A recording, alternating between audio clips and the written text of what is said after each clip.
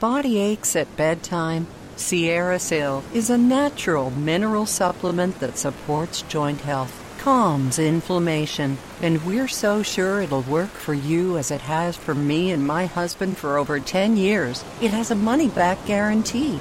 Go to sierrasil.com, SIERRASIL, and use the code DRIFT for 10% off. Hello, I'm Erin, and welcome to Drift. Tonight, we embark on part 1 of 3 in the classic tale of survival and friendship, The Jungle Book by Rudyard Kipling, edited for this Drift story. Made possible by Envy Pillow. It's a Canadian-designed ergonomic pillow that cradles your face and aligns your spine, and was created by Kathy and Kim, 2 registered nurses with your health and the planet in mind. Learn more in the morning at Envy, ENVY, pillow.com. Now, I should tell you that there are no singing or dancing animals in this, although you may picture young Mowgli however you wish. Oh, and should you fall asleep before the first part ends, don't worry. We'll recap it in part 2, because you should fall asleep. That's what Drift is all about. Okay, what we'll do first is get you feeling as lazy and satisfied as a full, sleepy panther. Just take a moment to take one deep breath. And as you exhale, let the cares of your day dissolve in the sultry Indian jungle heat. Be still like the night and cherish the safety of where you lie, getting set to hear this wonderful story. Now, just stretch your limbs like a cat getting ready to sleep. Extend your fingers and your toes if you're able, your legs and arms, and then completely let them go. Relax. And now, with one more deep inhale and exhale, let's drift. It was 7 o'clock of a very warm evening in the Seoni Hills when Father Wolf woke up from his day's rest. Mother Wolf lay with her big gray nose dropped across her 4 tumbling, squealing cubs, and the moon shone into the mouth of the cave where they all lived. "Arg," said Father Wolf. "It is time to hunt again." Just then, a small shadow with a bushy tail crossed the threshold and whined, "Good luck go with you, O chief of the wolves." It was the jackal, Tabaqui, the dish licker, and the wolves of India despise Tabaqui because he runs about making mischief and telling tales and eating from the village rubbish heaps.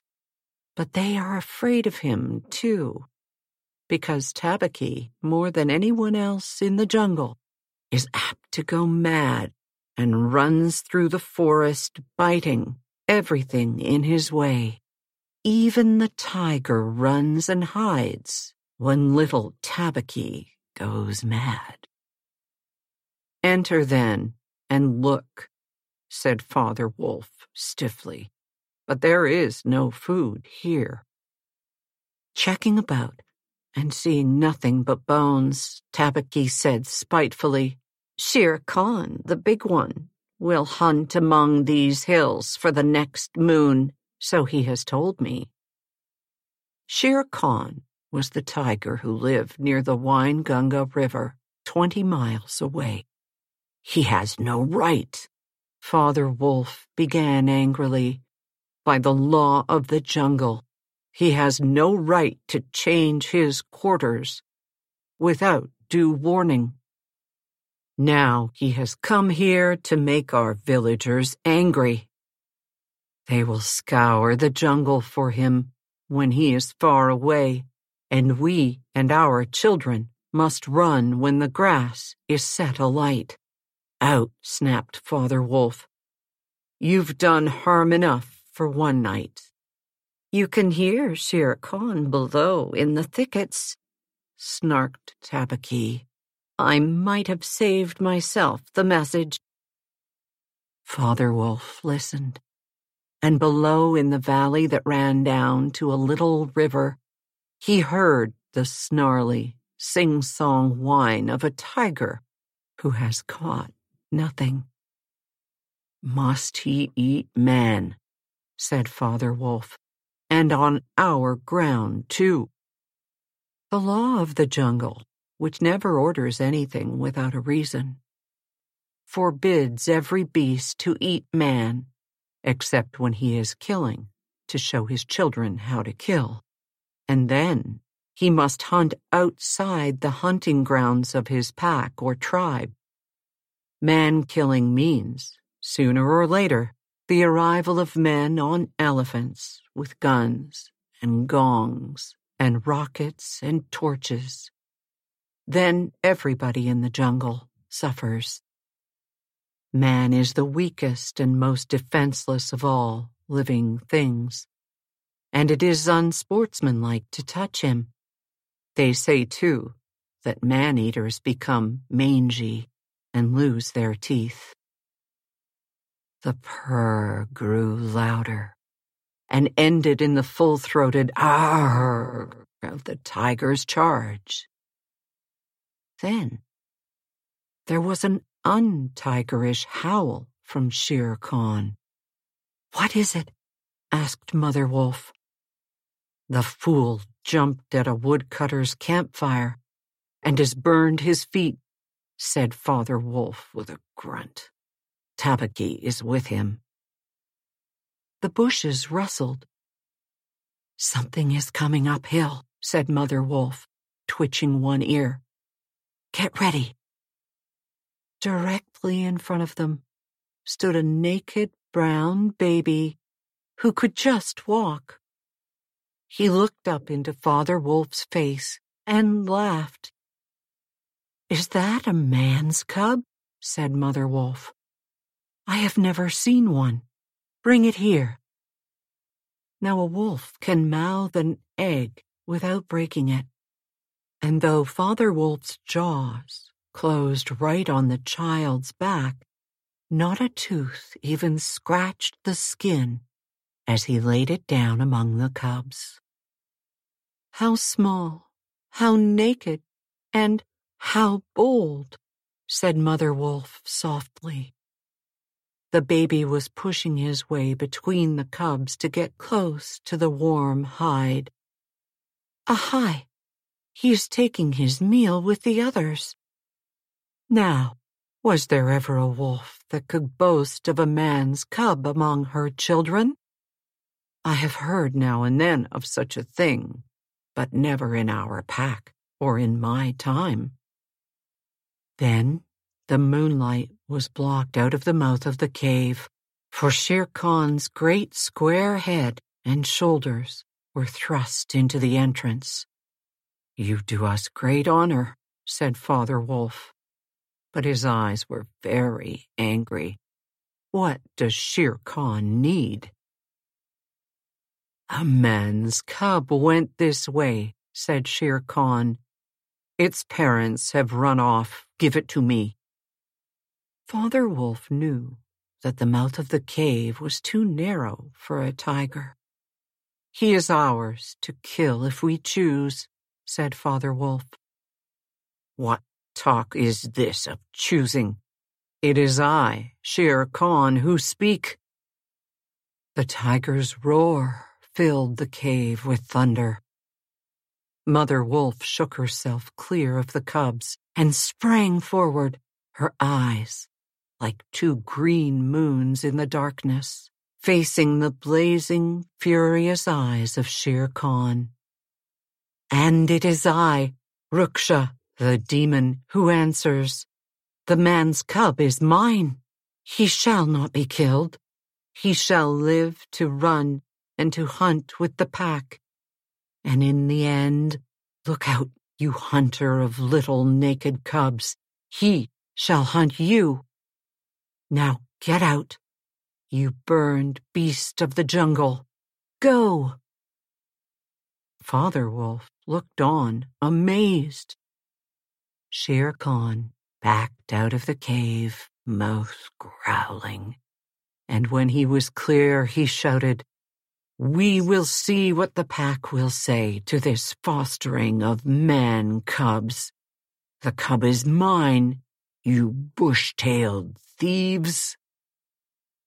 Mother Wolf threw herself down, panting among the cubs.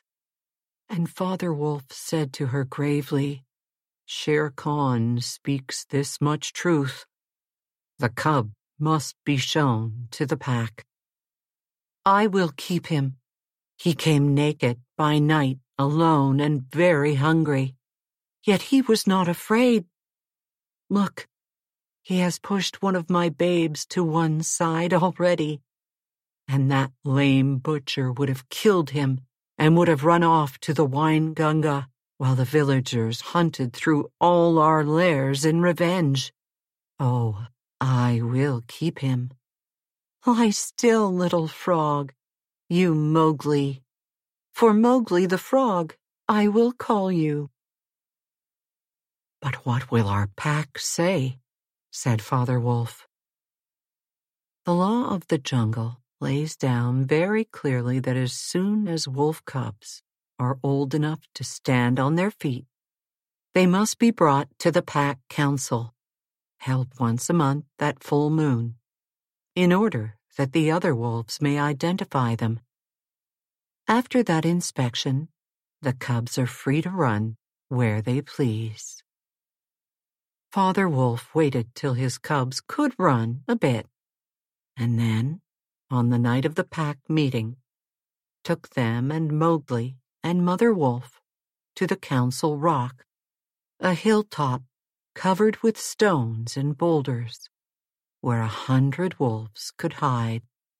Akela, the great gray lone wolf, who led all the pack by strength and cunning, lay out at full length on his rock, and below him sat 40 or more wolves of every size and color, from veterans to 3-year-olds. The lone wolf had led them for a year now. He knew the manners and customs of men. There was very little talking at the rock. The cubs tumbled over each other in the center of the circle, where their mothers and fathers sat. And now and again, a senior wolf would go quietly up to a cub, look at him carefully, and return to his place on noiseless feet. Akela from his rock would cry, "You know the law. Look well, O wolves." At last, Mother Wolf pushed Mowgli the Frog, as they called him, into the center, where he sat laughing and playing with some pebbles that glistened in the moonlight. A muffled roar came up from behind the rocks, the voice of Shere Khan, crying, "The cub is mine. Give him to me." Akela never even twitched his ears. All he said was, "Look well, O wolves, look well." There was a chorus of deep growls, and a young wolf in his 4th year questioned old Akela, "What have the free people to do with a man's cub?" Now, the law of the jungle lays down that if there is any dispute as to the right of a cub to be accepted by the pack, he must be spoken for by at least 2 members of the pack who are not his father and mother. "Among the free people, who speaks for this cub?" asked Akela. There was no answer, and Mother Wolf got ready for a fight to the death. Then, the only other creature who is allowed at the pack council, Baloo, the sleepy brown bear, who teaches the wolf cubs the law of the jungle, old Baloo, who can come and go where he pleases because he eats just nuts and roots and honey, rose up upon his hind quarters and grunted. "I speak for the man's cub. Let him run with the pack and be entered with the others. I myself will teach him." "We need yet another," said Akela. "Who speaks besides Baloo?" A shadow dropped down into the circle. It was Bagheera, the Black Panther. Inky dark all over, but with the panther markings showing up in certain lights like the pattern of watered silk. Everybody knew Bagheera, and nobody cared to cross his path, for he was as cunning as Tabaqui, as bold as the wild buffalo, and as reckless as the wounded elephant. But he had a voice as soft as wild honey dripping from a tree, and a skin softer than down. "Oh, Akela, and you, the free people," he purred, "I have no right in your assembly, but the law of the jungle says that the life of a cub may be bought at a price. Am I right?" "Speak then," cried 20 voices. "This naked cub may make better sport for you when he is grown. Baloo has spoken on his behalf. Now, to Baloo's word, I will add 1 bull, and a fat one, newly killed, not half a mile from here, if you will accept the man's cub according to the law." There was a clamor of voices saying, "What's the difference? What harm can a naked frog do us? Let him run with the pack. Where is the bull, Bagheera? Let him be accepted." All of the wolves went down the hill for the dead bull, and only Akela, Bagheera, Baloo, and Mowgli's own wolves were left. Shere Khan roared still in the night, for he was very angry that Mowgli had not been handed over to him. And that is how Mowgli was entered into the Seoni wolf pack for the price of a bull and on Baloo's good word. Mowgli grew up with the cubs, though they, of course, were grown wolves almost before he was a child. And Father Wolf taught him his business and the meaning of things in the jungle, till every rustle, every branch, every note, every scratch and splash meant just as much to him as the work of his office means to a businessman. When he was not learning, he sat out in the sun and slept and ate and went to sleep again.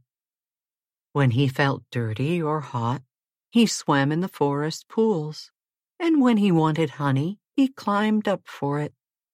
And that Bagheera showed him how to do. At age 11 or so, at the Council Rock when the pack met, he discovered that if he stared hard at any wolf, the wolf would be forced to drop his eyes. And so he used to stare for fun. Other times, he would pick the long thorns out of the pads of his friends, for wolves suffered terribly from thorns and burrs in their coats. At night, he would go down the hillside and look very curiously at the villagers in their huts.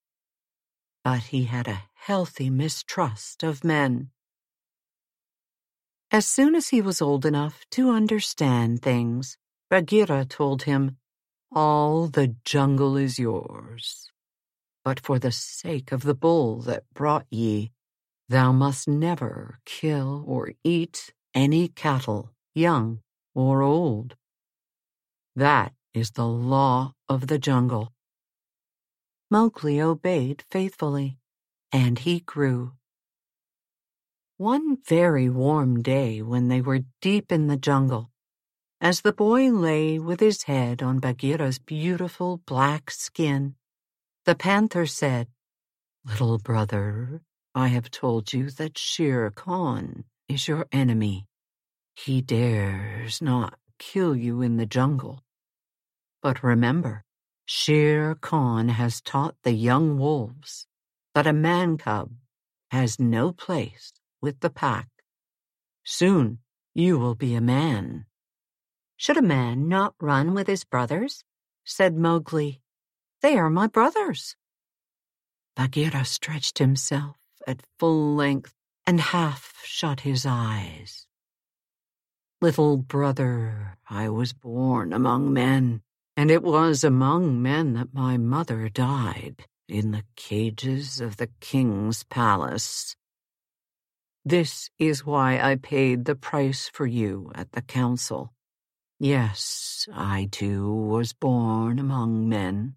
I had never seen the jungle, till one night I felt that I was no man's plaything, and I broke the silly lock with one blow of my paw and came away.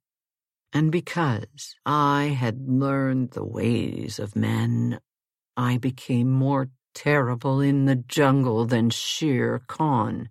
Is it not so?" "Yes," said Mowgli. "All the jungle fear Bagheera, all except Mowgli."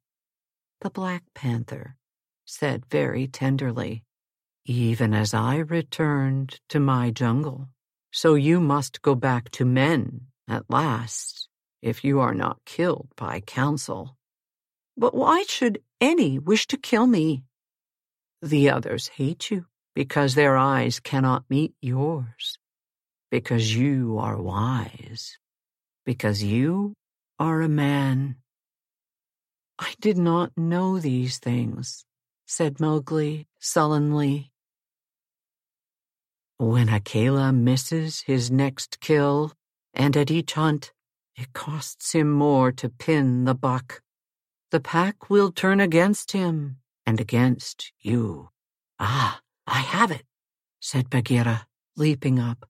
"Go down quickly to the men's huts in the valley and take some of the red flower which they grow there, so that when the time comes, you may have even a stronger friend than I or Baloo or those of the pack that love you. Get the red flower." By red flower, Bagheera meant fire. Only no creature in the jungle will call fire by its proper name. Every beast lives in deadly fear of it and invents 100 ways of describing it. "The red flower that grows outside their huts in the twilight," said Mowgli. "I will get some, and by the bull that bought me, I will pay Shere Khan back for this, and then some." And he bounded away. He plunged downward through the bushes to the stream at the bottom of the valley. There he checked, for he heard the yell of the pack hunting, heard the bellow of a hunted Sambor, and the snort as the buck turned at bay. Then there were wicked, bitter howls from the young wolves. "Akela! Akela! Let the lone wolf show his strength! Spring, Akela!" The lone wolf must have sprung and missed his hold, for Mowgli heard the snap of his teeth and then a yelp as the large deer knocked him over with his forefoot. The yells grew fainter behind him as he ran into the croplands where the villagers lived. "Bagheera spoke the truth," he panted, as he pressed his face close to the window of a hut and watched the fire on the hearth. When the morning came and the mists were all white and cold, he saw the man's child pick up a wicker pot plastered inside with earth, fill it with lumps of red-hot charcoal, and go out to tend the cows. "Is that all?" said Mowgli. "If a cub can do it, there's nothing to fear." So he strode round the corner and met the boy, took the pot from his hand, and disappeared into the mist, while the boy howled with fear. "They are very like me," said Mowgli, blowing into the pot, as he had seen the boy do. "This thing will die if I do not give it things to eat." And he dropped twigs and dried bark on the red stuff. Halfway up the hill he met Bagheera with the morning dew shining like moonstones on his ebony coat. "Akela has missed," said the panther. "They would have killed him last night, but they needed you also. They were looking for you on the hill." "I'm ready. See?" Mowgli held up the fire pot. All that day, Mowgli sat in the cave tending his fire pot. In the evening, Tabaqui came to the cave and told him, rudely enough, that he was wanted at the Council Rock. Akela the lone wolf lay by the side of his rock, while Shere Khan, with his following of lowly, scrap-fed wolves, walked to and fro, openly being flattered.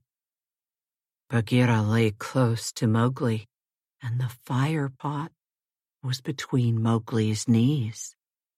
When they were all gathered together, Shere Khan began to speak, a thing he would never have dared to do when Akela was in his prime. "He has no right," whispered Bagheera. "Say so. He is a dog's son. He will be frightened." Mowgli sprang to his feet. "Free People," he cried. "What has a tiger to do with our leadership of the pack? It is with the pack alone."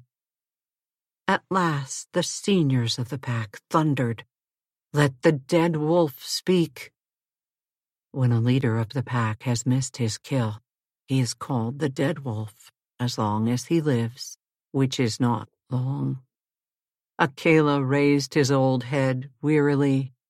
"Free People, and ye too, jackals of Shere Khan. For 12 seasons I have led you. Now I have missed my kill, as you brought me up to an untried buck to make my weakness known. It was cleverly done. Your right is to kill me here on the Council Rock now. Therefore I ask, who comes to make an end of the lone wolf?" Then Shere Khan roared, "Bah! This toothless fool is doomed to die. It is the man-cub who has lived too long. Free People, he was my meat from the first. I hate him. Give him to me, or I will hunt here always and not give you one bone." Akela lifted his head again and said, "He has broken no word of the law of the jungle. He is our brother in all but blood, and you would kill him here. In truth, I have lived too long. I know some of you to be cowards, and it is to you I speak. My life is of no worth, or I would offer that in the man-cub's place. But for the sake of the honor of the pack, I promise that if you let the man-cub go to his own place, I will die without fighting and save the pack 3 lives. I can save you the shame that comes of killing a brother spoken for and bought into the pack according to the law of the jungle." The pack snarled, and most of the wolves began to gather round Shere Khan, whose tail was beginning to switch. "Now the business is in your hands," said Bagheera to Mowgli.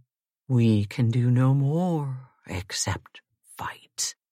Mowgli stood upright, the fire pot in his hands. He was furious with rage and sorrow. "You have told me so often tonight that I am a man, and indeed I would have been a wolf with you to my life's end, that I feel your words are true. You're not my brothers, but dogs. And so I, the man, have brought here a little of the red flower which you, dogs, fear." He flung the fire pot on the ground, and some of the red coals lit a tuft of dried moss that flared up as all the council drew back in terror before the leaping flames. Mowgli thrust his dead branch into the fire till the twigs lit and crackled and whirled it above his head among the cowering wolves. "You are the master," said Bagheera in an undertone. "Save Akela from the death. He was always your friend." "Good," said Mowgli, staring round slowly. "I see that you are dogs. The jungle is shut to me, but I will be more merciful than you are, because I was all but your brother in blood. I promise that when I am a man among men, I will not betray you to men as you have betrayed me."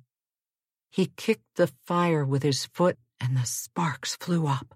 "There shall be no war between any of us in the pack, but here is a debt to pay before I go." He strode forward to where Shere Khan sat blinking stupidly at the flames, and caught him by the tuft on his chin. "Up, dog!" Mowgli cried. "Up when a man speaks, or I will set that coat ablaze." Shere Khan's ears lay flat back on his head, and he shut his eyes, for the blazing branch was very near. He hit Shere Khan over the head with the branch, and the tiger whimpered and whined in an agony of fear. "Run along, singed jungle cat, but remember, when next I come to the Council Rock, it will be with Shere Khan's hide on my head. For the rest, Akela goes free to live as he pleases. You will not kill him, because that is not my will. Now, go." Mowgli waved the fiery branch round the circle, and the wolves ran howling, with the sparks burning their fur. At last there were only Akela, Bagheera, and perhaps 10 wolves that had taken Mowgli's side. Then something began to hurt Mowgli inside him, as he had never been hurt in his life before, and he caught his breath and sobbed, and the tears ran down his face. "What is it?" he said. "I do not wish to leave the jungle, and I do not know what this is. Am I dying, Bagheera?" "No, little brother. That is only tears, such as men use. Now I know you are a man, and a cub no longer. The jungle is shut indeed to you henceforward. Let them fall, Mowgli. They are only tears." So Mowgli sat and cried as though his heart would break, and he had never cried in all his life before. "Now I must say farewell to my mother." And he went to the cave where she lived with Father Wolf, and he cried on her coat while the 4 cubs howled miserably. "You will not forget me," said Mowgli. "Never while we can follow a trail," said the cubs. "Come to the foot of the hill when you are a man, and we will talk to you and come into the croplands to play with you by night." "Come soon," said Father Wolf, "for we be old, your mother and I." "And listen, little child of man," said Mother Wolf. "I loved you more than ever I loved my cubs." "I will surely come," said Mowgli, "and when I come, It will be to lay out Shere Khan's hide upon the council rock. Tell them in the jungle never to forget me." The dawn was beginning to break when Mowgli went down the hillside alone to meet those mysterious things that are called men. And so ends part 1 of our 3-part story, The Jungle Book. We'll be back soon with part 2. Now, drift off and sweet dreams.